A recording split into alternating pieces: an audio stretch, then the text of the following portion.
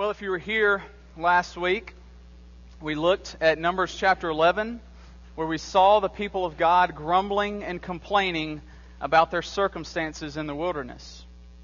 They were tired of their menu selection of having manna day after day after day. They wanted something different. And so in the midst of their grumbling, they began to glorify their past of being slaves in Egypt because of what they had to eat back then. And they even wanted to go back there. And so they failed to hold out the future promises that God had made to them as they were in the wilderness and what He was pointing them to in the future. As we come to Numbers chapter 12 that we just read this morning, we're going to see that this complaining and this grumbling, it doesn't stop. But rather it continues, but it takes a new form in the form of jealousy and envy among Israel's leadership and among this family with Moses and Miriam and Aaron. So we're going to look at the sin of jealousy this morning as we dive into God's Word. But before we do so, let me pray and ask God to bless our time. Let's pray. Pray with me. Heavenly Father, would you pour out your Spirit to do what my words and my lips cannot do? And that is to bring forth your Word with great power so that it might stir in our hearts to bring about transformation. That we might look more and more like the Savior. As we look at this text this morning, I pray that you would open our eyes to see where we are sinning. Open our eyes to see how far short we fall from what you require of us. But furthermore, to see the great glory and the beauty of the gospel of our Lord Jesus Christ, who has done for us what we fail to do. Lord, would you do this by your Spirit, we ask and we beg of you this time and this hour. In Christ's name, amen. Now, jealousy and envy are character qualities that few of us readily admit that we possess. They're not endearing qualities that we would like to admit that we have.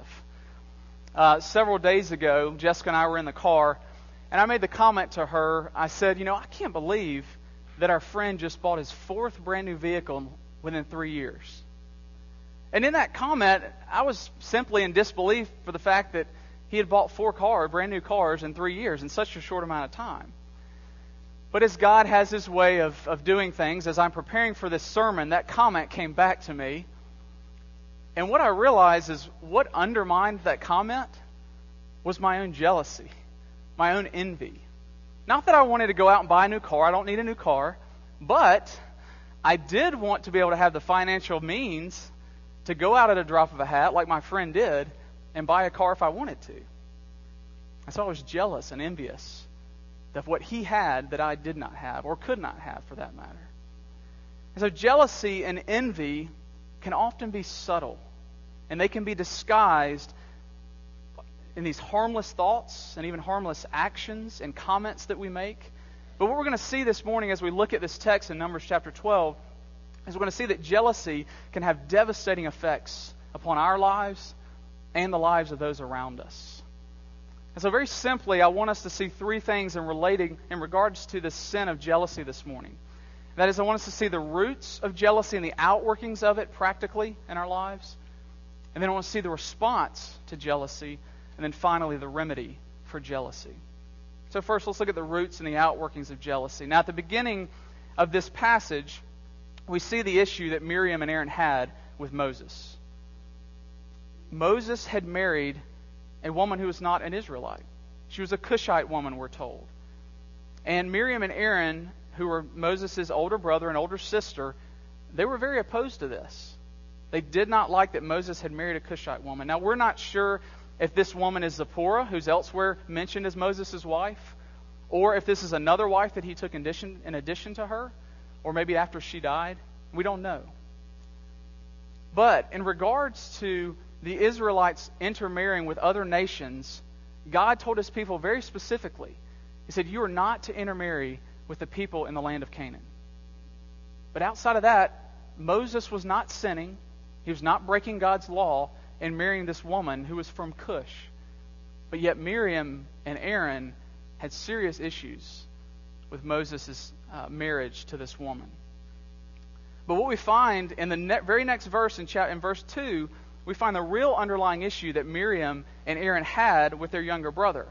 It wasn't so much his marriage to this Cushite woman, but it was actually his leadership role and his power that he possessed. In verse 2, it says that they both said to him, "Has the Lord indeed spoken only through Moses? Has he not spoken through us also?" And so this comment reveals what their bigger issue was, what the root issue in their hearts was. They were jealous of their younger brother because of his position of power and authority and leadership. But notice that their questioning of Moses' superior position is not only a slight to Moses, but it's actually a slap in the face to God. Because they felt like that God had shortchanged them. Now remember, Miriam was a prophetess. So Miriam was the one who watched her little brother being put down the Nile River as he was going down before Pharaoh's daughter. Remember? And she picked him up and took him into Pharaoh's house.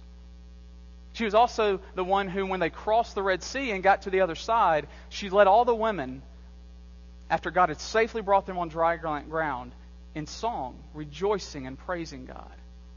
So God had used Miriam undoubtedly.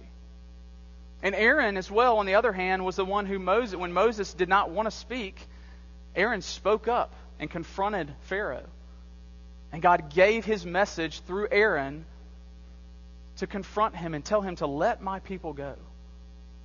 And Aaron was also the high priest who would enter in to the Holy of Holies on the Day of Atonement. And so God's use of him for his purposes and for his plan was undeniable for Miriam and for Aaron. And maybe Miriam and Aaron, they were disgruntled because they were not included in the group of 70 elders that God had raised up for Moses when he complained that he needed help just a chapter before this. We don't know for sure.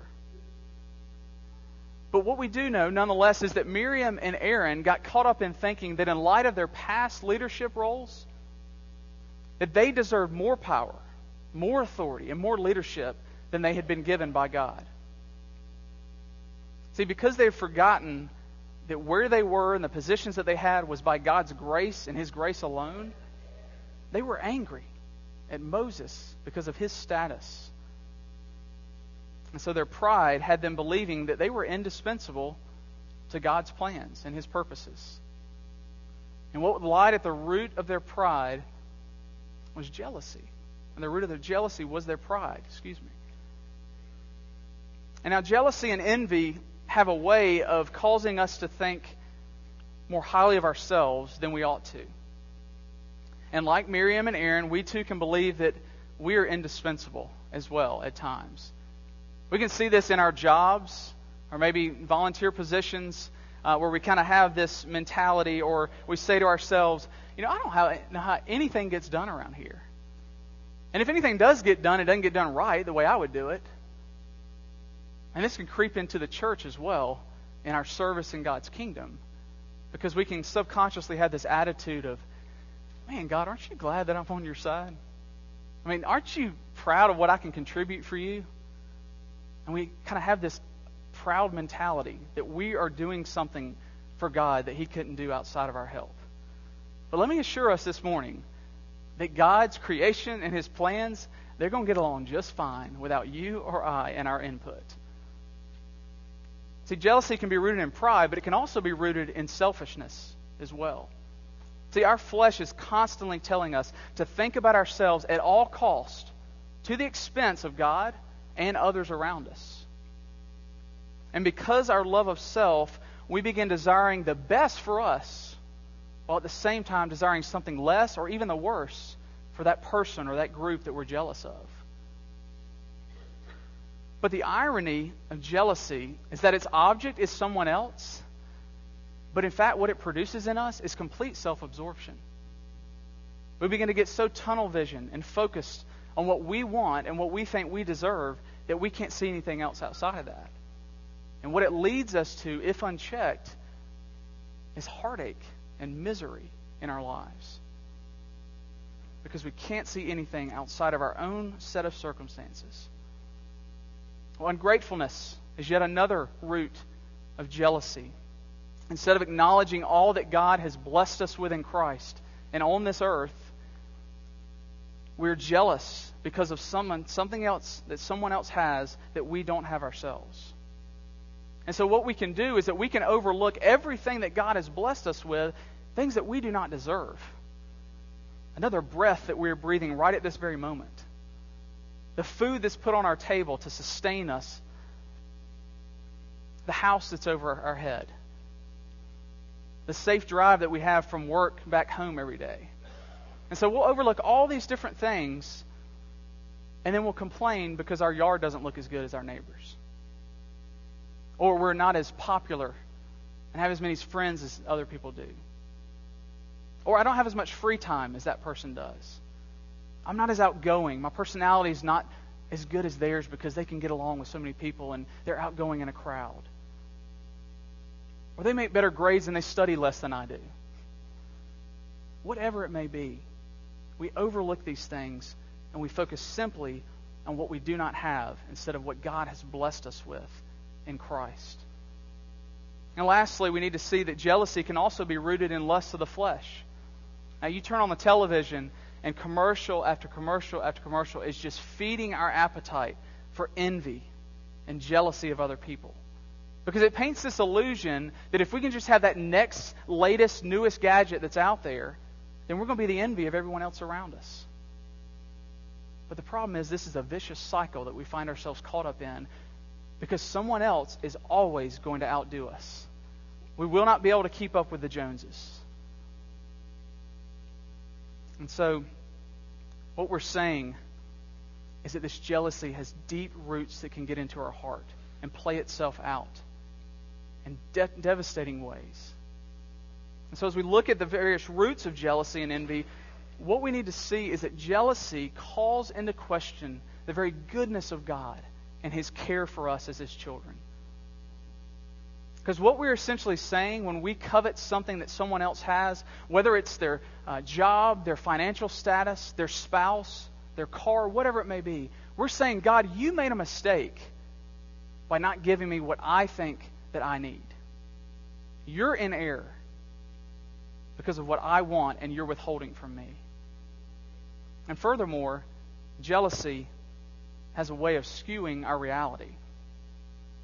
See, jealousy causes us to wrongly evaluate our own circumstances and at the same time wrongly evaluate the circumstances of the person or group that we're jealous of. And so what we do is we'll heighten the things that are just negative and awful in our circumstances while downplaying the good things and the blessings of God. And then on the other side, we'll heighten all the good things that we see in that other person's situation. All the while neglecting any challenges or anything else that they may be walking through. And this is often how affairs begin.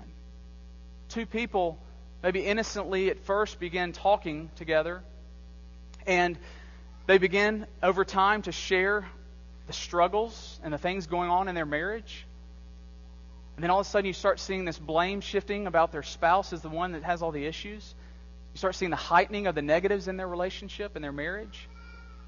And then as they look to one another, what do they see? They see the good things in one another. They start heightening the positive things, all the while being blind to the negatives and the way God's blessed them in their own marriage. And so they begin to believe this lie that the grass is greener on the other side. And so jealousy has a twisted way of skewing reality so that we do not see the truth. And now the outworkings of jealousy vary in our lives and with our circumstances. Sometimes it manifests itself in talking behind people's backs and gossiping about others, like it did with Miriam and Aaron here. And so we find little flaws in other people and we amplify those and we spread them to anyone who'll listen to us. Did you notice that Miriam and Aaron not once go to Moses and speak to him about their issue that they had with his marriage or the deeper issue that they had with their jealousy with his position and leadership? No, they let it stew in their hearts and stew in their minds so that it then came out of their lips to the people of Israel and spoke against their brother to others around them. Now, for those of us who use social media, Facebook, Twitter, Instagram, whatever the other new popular ones are now, we can suffer from what I'll call Facebook envy. And what this is jealousy that slowly creeps in as you look at the posts of all kinds of other people and you see how productive, how successful, how exciting their lives look. Or you see the pictures of your friends and their latest vacation down to some exotic island off the Caribbean, and you start thinking to yourself, why don't I have what they have? And post after post or blog after blog, you become very easily frustrated and discontent. Because your life and your accomplishments, they don't seem so glamorous comparatively to others around you. But what we have to realize is that those people that we are envious of and jealous of, they too are envious and jealous of other people. And it might even be you. Have you ever thought that? That the person or group that you're envious of, they might even be envious of your life and your circumstances. See, below what we see on the surface in people's lives, and behind the polished photos, and behind the carefully crafted words on blogs and Facebook posts, lies the reality that jealousy and envy permeates every human heart, without exception. And so if jealousy is something we all wrestle with, what's the big deal? Why is it such a big deal that God speaks into this in this passage? Well, next let's see the response to jealousy. So God sees this scene playing out between Moses and Miriam and Aaron, and we learn very quickly what God thinks about the comments that Aaron and Miriam made about their little brother. He says at the end of verse 2, it says, "The Lord heard it. And because He heard it, He summons all three of them to come to the tent of meeting." Now, I can remember vividly when I was in elementary school that when I heard my name called over the loudspeaker to go to the principal's office, I mean, fear shot through every bone in my body. So can you imagine being summoned by God to come to a meeting? And so the three of them, they come out, and the Lord comes down in a pillar of cloud at the entrance of the tent of meetings. And He begins to explain to Miriam and to Aaron their huge judgment in error and believing that they might be on par with their little brother Moses. See, God's doing two things in this confrontation with Miriam and Aaron. First, He's bringing them to the realization that their sin of jealousy goes way deeper than just a little family squabble. No, their sin of jealousy strikes at the very authority and plan of God. Because they are rebelling against God Himself, who is the one who instituted this government and who placed Moses as the mediator over His people and entrusted him with this power and with this leadership. And the second thing that we see that God is doing in this confrontation is that He's defending Moses. And He's showing to Miriam and Aaron how special Moses really is. See, Moses is unlike any other prophet in Israel, including Miriam and Aaron. Moses was God's mediator that He placed between His people and Himself. In verse 6 it says, "Hear my words. If there's a prophet among you, I, the Lord, make myself known to him in a vision. I speak with him in a dream, but not so with my servant Moses. I speak with him face to face," or mouth to mouth, clearly, "not in riddles, and he beholds the form of the Lord." And so to try to put this into modern day context, what God is saying is He's saying, with the prophets, everyone else, I send a text message. But with Moses, we do FaceTime together. And if you look, you remember in Exodus 33, what does God do? He passes by in front of Moses so that he can see His glory. Though not in complete and fullness, He passes by Moses so that he can see a glimpse of who He is. No one else can say that. Moses was special because God placed him in that position as mediator before His people. In verse 7, we're told that Moses is faithful as God's chief servant in His house. And so for anyone, including Moses' family, to complain and try to undermine Moses was also undermining God Himself. But not only do we see how God responds to the sin of jealousy, do you notice how Moses responds throughout this whole ordeal?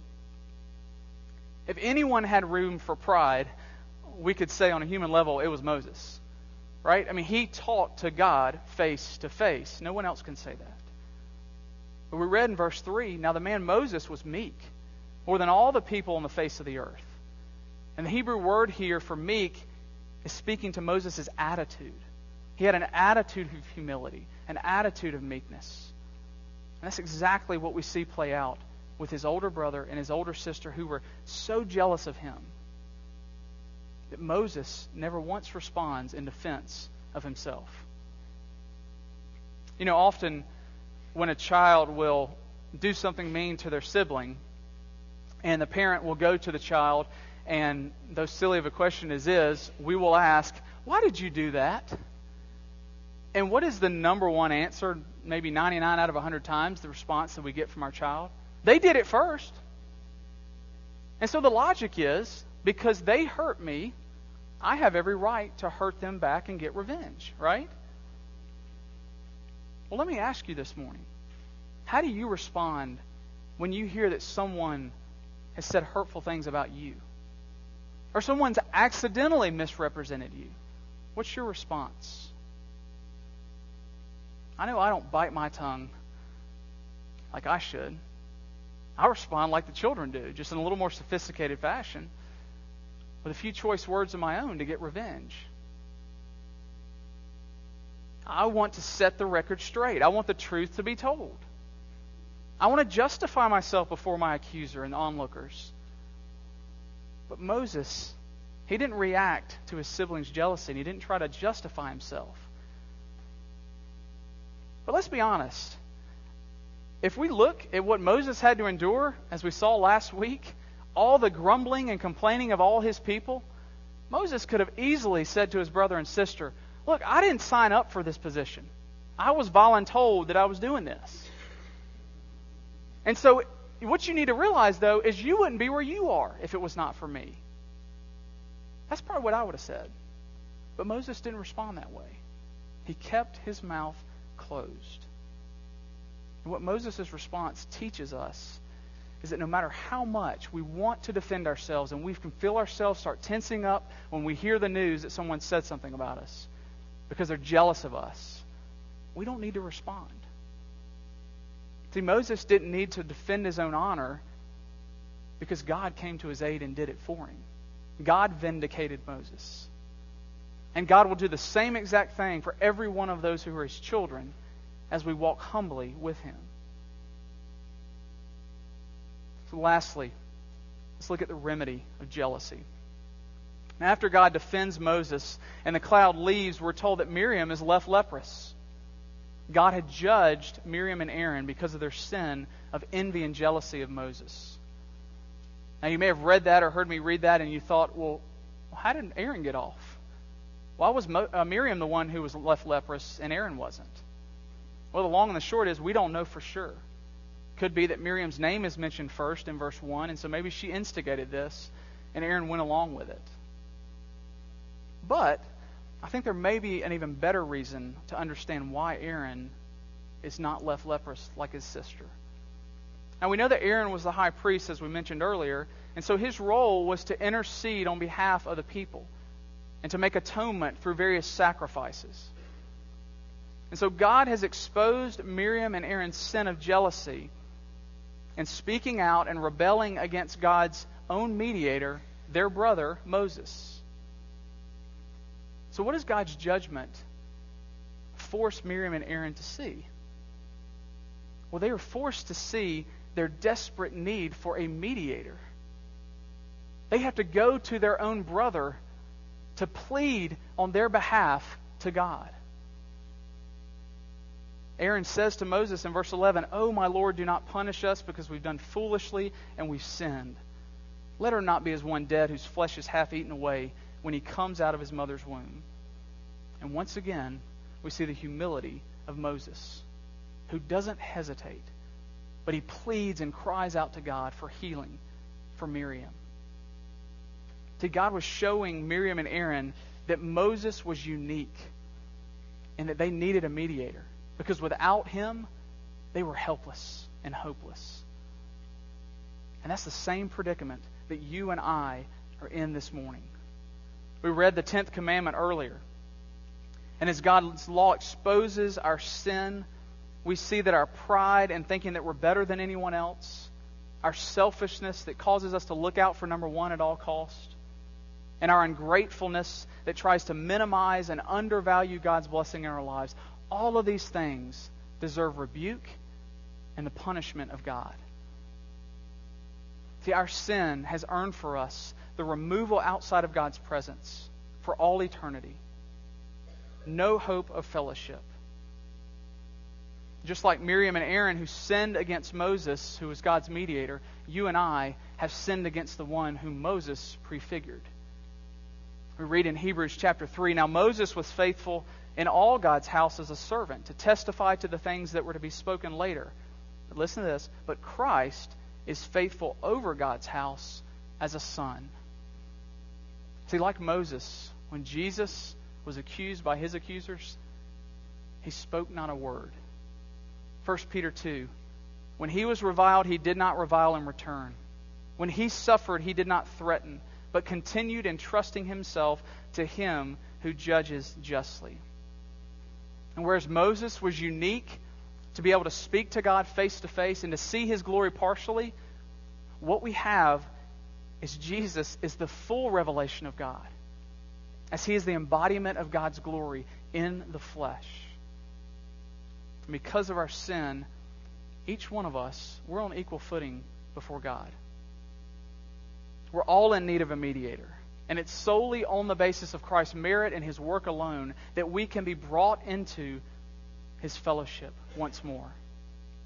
So if this is true, which it is, then that means we have no room for jealousy and no room for envy of one another.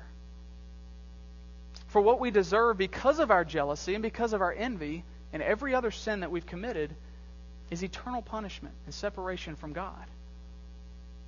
But thanks be to God that just like God acted with Miriam, when Moses pleaded on her behalf, and he called her back into the camp after 7 days and restored her back into fellowship, how much more has God's compassion and his love been poured out in the blood that was spilt by Jesus Christ in order to purchase sinners back into communion and fellowship, into the family of God for all eternity.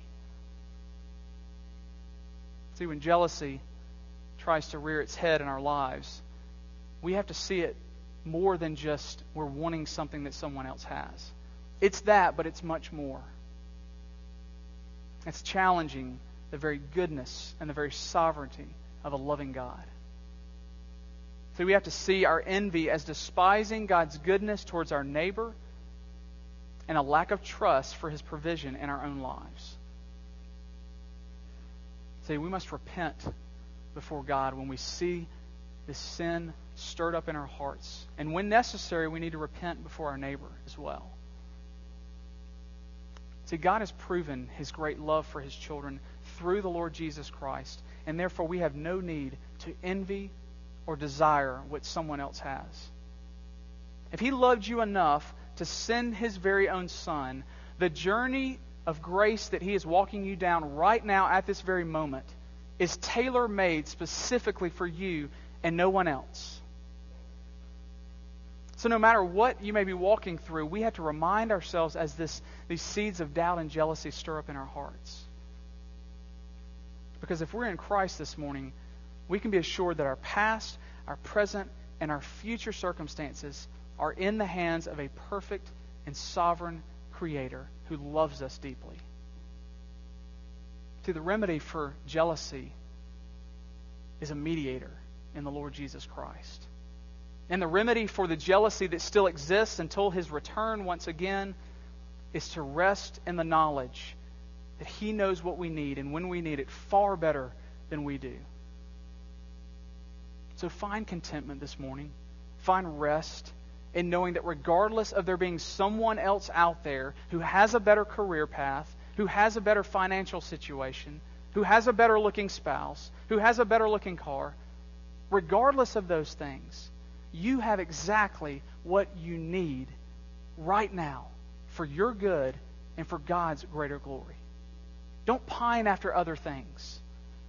Christ knows what you need, and He's giving it to you right at this moment. Why would you want anything else or someone else's path when God has set His path for you right in front of you? Walk in it with full confidence that it is good and it's for His glory. Let's pray. Heavenly Father, we do rejoice over the reality that as we look at your law and we fall short of it, that there was a mediator that came, your own Son, to uphold the law perfectly and to fulfill what we could not fulfill. And Lord, thank you that you do not keep us outside the camp, as it were, but that you have brought us back in through the blood of your Son. Lord, may we rest. Would you teach us how to rest and be content in what you have brought before us every day, knowing that it is good and it is for our good and will also bring you the most glory. And Lord, when we do sin and we pine after other people's things and what they have and their situation, Lord, may we repent and may we again rest in your finished work. We ask this all in Christ's matchless name.